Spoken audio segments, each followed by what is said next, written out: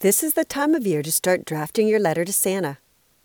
Letters to Santa Claus have a magical Christmas power all on their own. They share a child's hopes and dreams, contain wishes innocent enough to bring tears to a parent's eyes, and can save the day like in the classic film Miracle on 34th Street. One letter went like this: "Dear Santa, I have been good for the last week or so."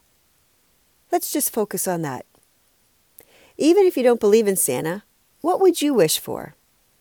Here are today's hot tips for building your resiliency and celebrating Dear Santa Letter Week. Try writing a letter of all your wants for the upcoming holidays. Don't expect them to be delivered on Christmas morning. That only happens in those sappy Hallmark movies, but it might actually do you some good to take a moment to think about what you really want and put it in writing. There's something to be said for putting into words the things you want in your life. It can be an eye-opening experience, as you may find that your priorities are made clear. You may also find that many of the things that you are wanting are within your control. Looking for more ways to build your resiliency? Take my free online vulnerability test at WorkSmartLivesmart.com under the Resources and Courses tab.